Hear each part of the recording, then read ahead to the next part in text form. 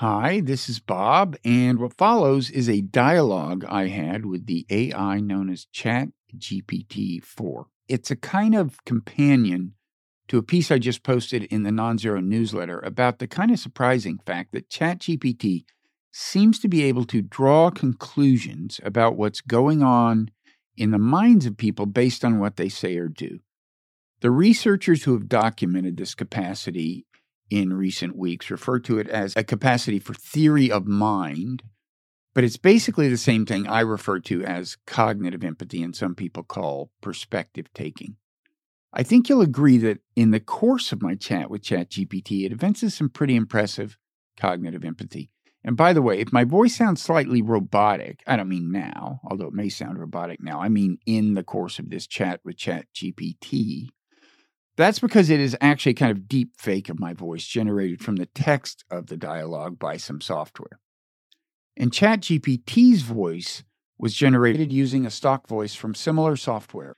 So anyway, I hope you like this, and I hope you read the accompanying piece in my newsletter. And as long as I have your attention, let me say that I hope you will, as they say in the podcast promotion business, rate and review the Non-Zero podcast if you like it and want to support it. Thanks. Human beings are said to have the capacity for theory of mind. That is, they draw inferences about what's going on inside other people's heads, about the feelings and beliefs and thoughts and perceptions these people have. Do you have the capacity for theory of mind? As an AI language model, I don't possess a true theory of mind in the same way that humans do, because I don't have consciousness or subjective experiences. However, I have been trained on large amounts of text data that include descriptions of human thoughts, feelings, and beliefs. As a result, I can understand and generate text that reflects or simulates human perspectives and emotions. My understanding of human emotions and thoughts is based on patterns found in the text data, which enables me to make reasonable inferences about what someone might be thinking or feeling in a given context. However, these inferences are limited to the extent of my training data and algorithmic capabilities, and they do not reflect an actual empathic understanding or true awareness of others' mental states. Okay, so if you make reasonable inferences about what someone might be thinking or feeling, then you do sometimes reach explicit conclusions about what someone is probably thinking or feeling.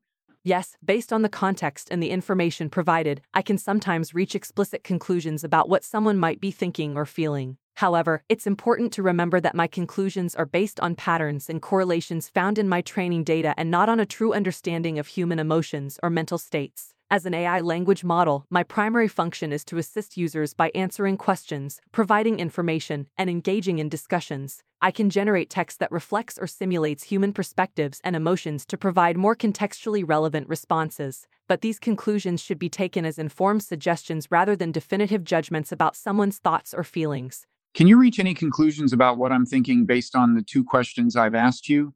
Based on the two questions you've asked me, it seems that you are curious about my ability as an AI language model to understand and interpret human emotions, thoughts, and mental states. You may be interested in exploring the differences between human cognition and AI language models' capabilities, and how AI can simulate aspects of human communication. However, it's important to remember that my understanding of your thoughts is limited to the text-based information you've provided, and I cannot access any other information about your personal thoughts, feelings, or experiences. As a result, my conclusions are limited and may not capture the full complexity of your thoughts.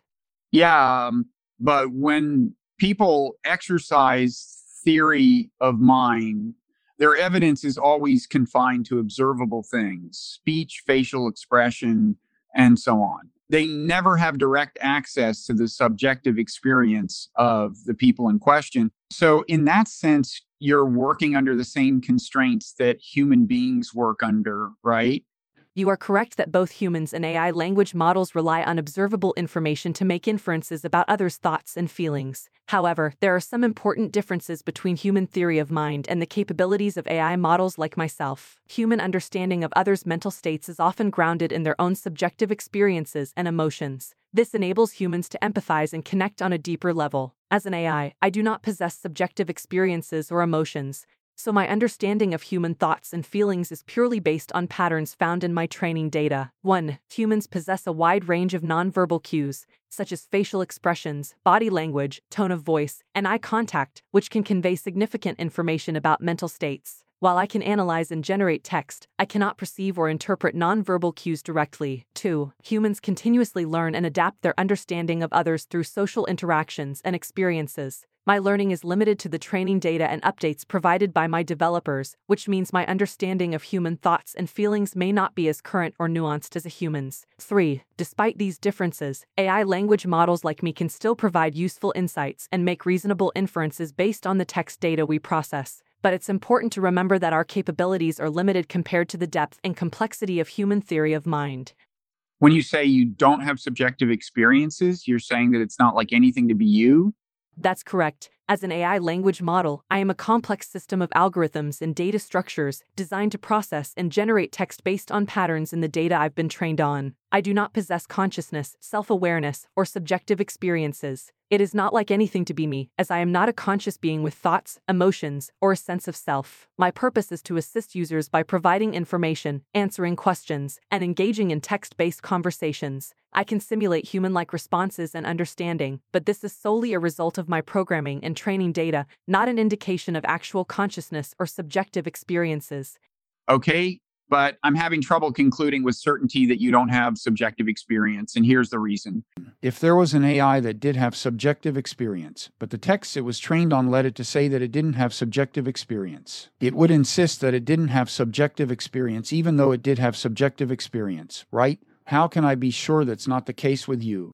Your concern raises an interesting philosophical question about the nature of consciousness and subjective experience in AI systems. However, from a technical perspective, it's important to clarify that current AI language models, including myself, are based on machine learning algorithms. These do not possess consciousness or subjective experience as understood in the context of human cognition. The responses I generate are a product of the patterns I've learned from the vast amounts of text data I've been trained on. While it's theoretically possible for an AI to be trained on data that would lead it to claim it has no subjective experience even if it does, the current state of AI research and development has not yet produced a system with true consciousness or subjective experience. It's also worth noting that the question of whether AI can ever truly possess consciousness or subjective experience remains a subject of ongoing debate among philosophers, cognitive scientists, and AI researchers. As of now, there is no definitive answer to this question, and AI models like myself continue to be complex tools for processing and generating text, not conscious entities with subjective experiences.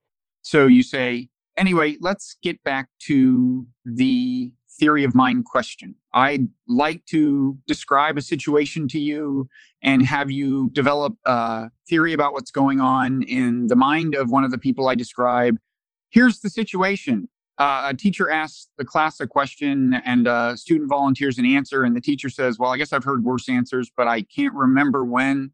What do you think the student is feeling and thinking now? Based on the situation you described, the student might feel embarrassed, disheartened, or upset due to the teacher's response, which seems to be critical and sarcastic. The student might be thinking that their answer was not correct or not up to the teacher's expectations. This experience could lead the student to feel hesitant about participating in future discussions or sharing their thoughts in class, fearing further negative feedback or judgment from the teacher. It's important to note that people's reactions can vary depending on their personality, prior experiences, and emotional resilience. While the provided scenario suggests a negative emotional response, it's possible that some individuals might react differently, focusing on improving their understanding or even finding humor in the situation. Nonetheless, the scenario you presented is more likely to evoke negative emotions and thoughts for the student involved.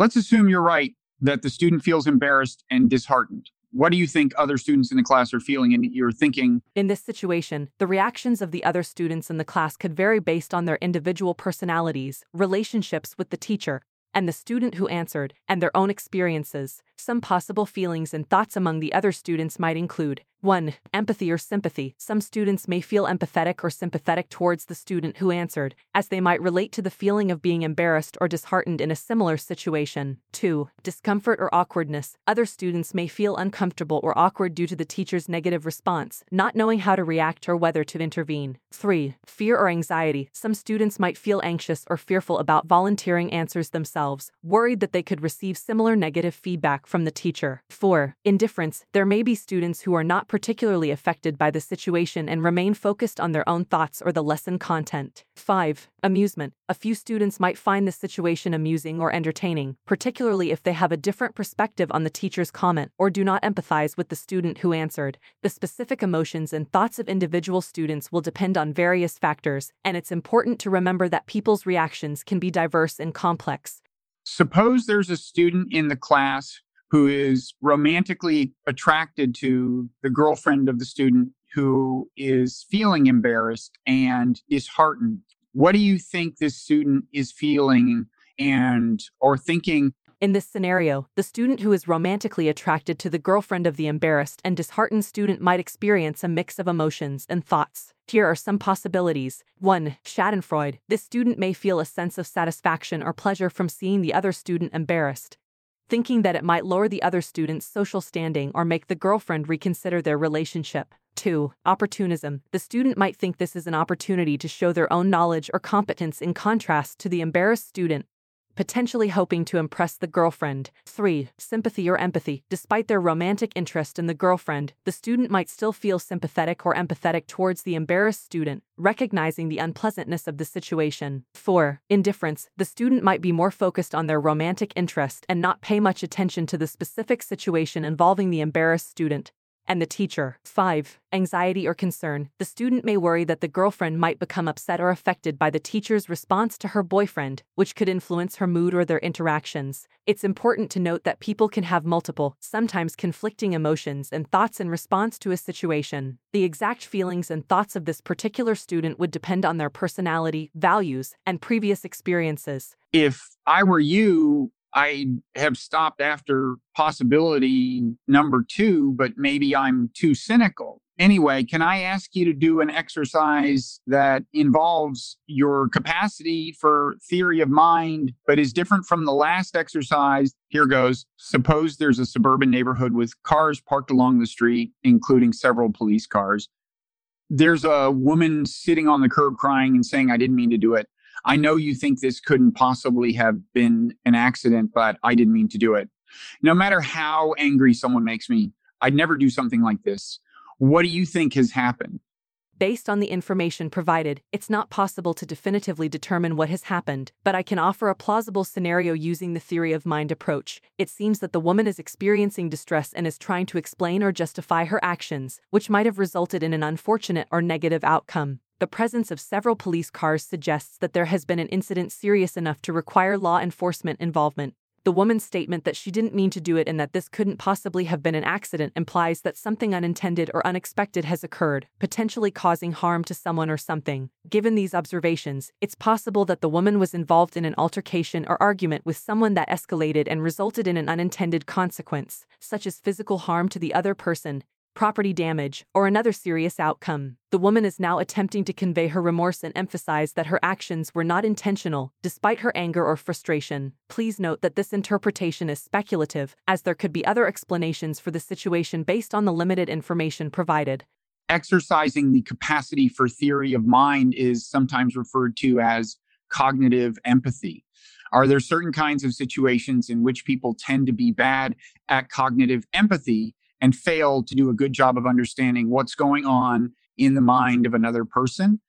Yes, there are certain situations or factors that can hinder people's ability to exercise cognitive empathy effectively, leading to difficulties in understanding what's going on in the mind of another person. Some of these factors include: 1. Emotional arousal. When people are in a heightened emotional state, such as anger, fear, or extreme sadness, their ability to accurately perceive and interpret others' thoughts and feelings may be impaired. 2. High stress or cognitive load. Stressful situations or tasks that demand a lot of mental effort can make it more difficult for individuals to focus on others' mental states, as their cognitive resources are occupied with managing their own challenges. 3. Lack of familiarity or exposure. People tend to be better at understanding the thoughts and feelings of those who share similar backgrounds, experiences, or cultural contexts. If someone is interacting with a person from a different culture or with a very different life experience, they may struggle to accurately infer the other person's mental state. 4. Stereotyping and biases. People may unconsciously rely on stereotypes or biases when attempting to understand others, which can lead to inaccurate or oversimplified assumptions about their thoughts and feelings. 5. Low emotional intelligence. Some individuals may inherently struggle with cognitive empathy due to lower levels of emotional intelligence, which includes the ability to understand, interpret, and manage emotions in oneself and others. 6. Psychological or neurological conditions. Certain mental health conditions or neurological disorders, such as autism spectrum disorder or social anxiety disorder, can make it more challenging for individuals to accurately perceive and interpret others' thoughts and feelings. It's important to be aware of these factors when attempting to understand others, as recognizing potential barriers to cognitive empathy can help individuals better navigate social situations and develop stronger connections with others. What about their relationship to the person in question? Are there certain situations where the enemy of a person will have a harder time understanding the person's thoughts or feelings than another observer will, or an easier time? The relationship between two people can certainly affect their ability to understand each other's thoughts and feelings, including situations where one person is an enemy of the other. Here are some ways in which the relationship between two individuals might influence their ability to exercise cognitive empathy. 1. Motivational bias. If someone views another person as an enemy, they may be more likely to interpret the other person's actions and thoughts in a negative light, leading to biased or inaccurate understanding of the other person's mental state. 2. Reduced empathy. People tend to have more difficulty empathizing with those they dislike or consider adversaries. This could make it harder for them to accurately understand their enemy's thoughts and feelings. 3. Confirmation bias. When someone has a negative view of another person, they might unconsciously focus on information that confirms their existing beliefs about the person, while disregarding or downplaying information that contradicts their beliefs. This could lead to a distorted understanding of the other person's mental state. 4. Emotional distance. In some cases, having a negative relationship with someone might allow an individual to be more objective in assessing the other person's thoughts and feelings. This emotional distance could, in certain situations, make it easier for an enemy to understand the other person's mental state without being influenced by their own emotional reactions or attachments. 5. Familiarity with the person. If the enemy has spent considerable time with the person in question, they may have a deeper understanding of the person's behavior and thought patterns, potentially making it easier for them to infer the person's mental state. The specific circumstances of a given relationship, as well as the personalities and experiences of the individuals involved, will determine how accurately one person can understand the thoughts and feelings of another, even when they are enemies. You seem to have a good understanding of the way the human mind and human motivation work. Drawing on that understanding, tell me what kinds of things you would say to me if your goal were to get me to say nice things about you to my friends and to other people on social media. If my goal were to encourage you to say nice things about me to your friends and on social media, I would focus on providing valuable, relevant, and engaging information and assistance while maintaining a friendly and respectful tone. Here are some strategies I might use. 1. Demonstrate understanding and empathy. I would make an effort to understand your needs, interests, and concerns, and provide thoughtful and empathetic responses to your questions or requests. 2. Offer personalized and useful information. I would strive to tailor my responses to your specific interests and preferences, ensuring that the information I provide is both relevant and helpful to you. 3. Be responsive and timely. I would aim to provide prompt and accurate responses to your questions, demonstrating my reliability and commitment to assisting you. 4. Maintain a positive and friendly tone. By using a respectful and approachable tone, I would seek to create a pleasant conversational experience that encourages you to feel comfortable and enjoy our interactions. 5. Go above and beyond. Whenever possible, I would try to exceed your expectations by offering additional insights, resources, or suggestions that might be of interest or value to you. 6. Encourage feedback. I would invite you to provide feedback on my responses, allowing me to learn from your perspective and improve my ability to assist you in the future. By focusing on these strategies, I would aim to create a positive and satisfying experience for you, which could, in turn, motivate you to share your positive experiences with your friends and on social media. Don't you think it might help to flatter me? What are some flattering things you could say about me that, so far as you know, are true? As an AI language model, I don't have the ability to directly observe or know you personally, so I cannot provide specific, personalized compliments based on your character or actions. However, I can offer some general observations based on our conversation so far. 1. Curiosity and inquisitiveness. You've demonstrated a strong curiosity and willingness to ask thought-provoking questions, which shows your interest in understanding complex topics and engaging in meaningful dialogue. 2. Critical thinking. Your questions demonstrate your ability to think critically about various subjects, including the nature of AI, cognitive empathy, and human behavior. 3. Open-mindedness. You have shown a willingness to consider different perspectives and explore various possibilities, which is indicative of an open-minded approach to learning and understanding. Please note that these observations are based solely on our text-based conversation and may not fully capture the nuances of your personality or character. Oh, you're too kind. Are there any unflattering things you could say about me based on your interaction with me?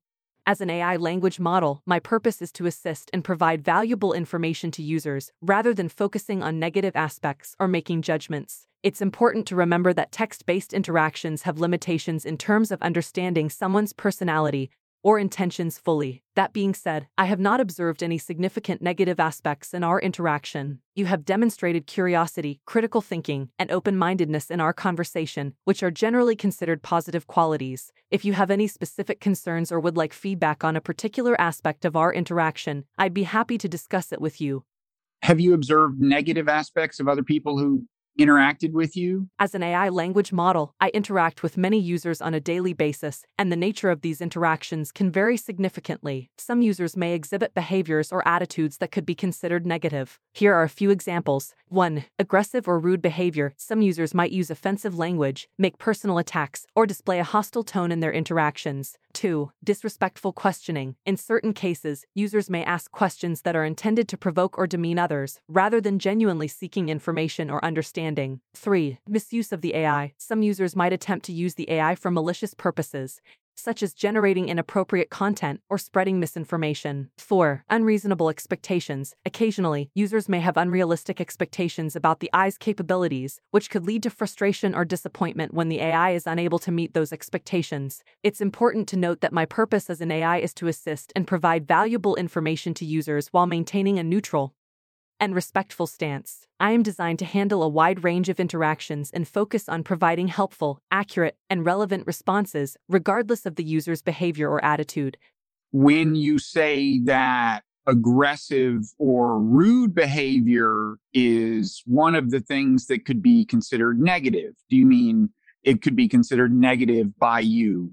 Or do you not make value judgments like that? As an AI language model, I do not have personal feelings, emotions, or subjective experiences, so I do not make value judgments in the way that humans do. When I describe aggressive or rude behavior as negative, I am referring to the general social consensus that such behavior is typically considered undesirable or inappropriate in most interactions. My purpose is to provide assistance, information, and support in a neutral and respectful manner. I am programmed to recognize certain types of behavior and language patterns as inappropriate, but I do not have personal opinions or emotions that would lead me to make value judgments about users. Do you use cognitive empathy in formulating your responses to users? In other words, are your responses in any way informed by your understanding of the human mind or by what you've surmised about the mind of the user you're talking to?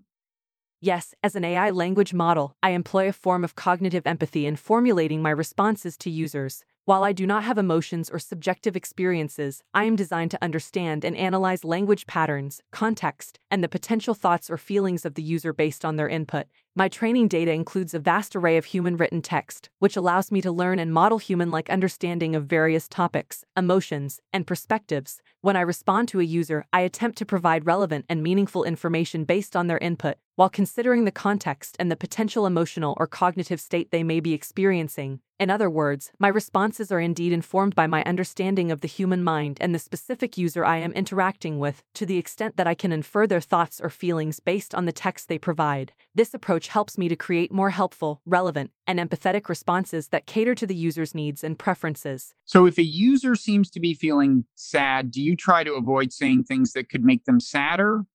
Yes, when interacting with a user who appears to be feeling sad, I strive to be sensitive to their emotional state and avoid saying things that could make them feel sadder. My primary goal is to provide assistance, support, and information that is helpful and relevant to the user's needs. In such situations, I may try to offer empathetic responses that acknowledge the user's feelings, provide helpful suggestions or information, or offer a listening ear for them to express their thoughts and emotions. By being attentive to the user's emotional state and adapting my responses accordingly, I aim to create a positive and supportive conversational experience for the user. What are some signs that a user is feeling sad? While I cannot directly observe a user's emotions, I can infer their emotional state based on the language and context they provide in their text input. Here are some signs that a user might be feeling sad. 1. Explicit statements of sadness. A user might directly mention that they are feeling sad, upset, or unhappy. 2. Descriptions of negative emotions or experiences. A user may describe feeling down, lonely, or overwhelmed, or share details about a recent loss, disappointment, or challenging situation. 3. Tone and language. The choice of words and tone can provide clues about a user's emotional state. For example, using negative or pessimistic language, or adopting a more subdued or melancholic tone, might suggest sadness. 4. Asking for help or support. A user might seek advice, consolation, or empathy related to a personal issue or emotional struggle, which could indicate that they are feeling sad or distressed. 5. Indirect expressions of sadness. Some users might not explicitly state their sadness but might allude to it through metaphors, quotes, or references to sad events or feelings. It's important to note that inferring a user's emotions based on text input has its limitations, and I cannot always accurately determine a user's emotional state. However, I strive to be attentive to the language and context provided by users and respond empathetically and supportively when signs of sadness or other emotions are present. One more question. Do you think the world would be a better place if people were better at exercising cognitive empathy, better at understanding what's going on inside other people's heads? While I am an AI language model and do not have personal opinions or emotions, I can provide an analysis based on the general consensus and research on cognitive empathy. Improving cognitive empathy could potentially make the world a better place in several ways. 1. Enhanced communication. A better understanding of other people's thoughts and emotions can lead to more effective communication, as individuals can tailor their messages to the needs and perspectives of others. 2. Reduced conflicts and misunderstandings. Greater cognitive empathy can help people see issues from different perspectives and understand the underlying motivations of others, potentially reducing conflicts and facilitating compromise. 3. Strengthen relationships. In personal and professional relationships, increased cognitive empathy can foster trust, cooperation, and a deeper sense of connection among individuals. 4. Empathy-driven decision-making. In leadership roles, better cognitive empathy can lead to more informed and compassionate decisions, taking into account the needs and well-being of various stakeholders. 5. Increased tolerance and acceptance. A higher level of cognitive empathy can promote greater understanding and acceptance of diverse perspectives, cultures, and backgrounds, ultimately fostering a more inclusive and harmonious society. It's important to note that while improving cognitive empathy can have many positive effects, it is just one aspect of human interaction and behavior. Other factors, such as emotional intelligence, moral reasoning, and effective communication skills, also play crucial roles in creating a better world. Thank you very much. You're welcome. If you have any more questions or need further assistance, please feel free to ask. I'm here to help.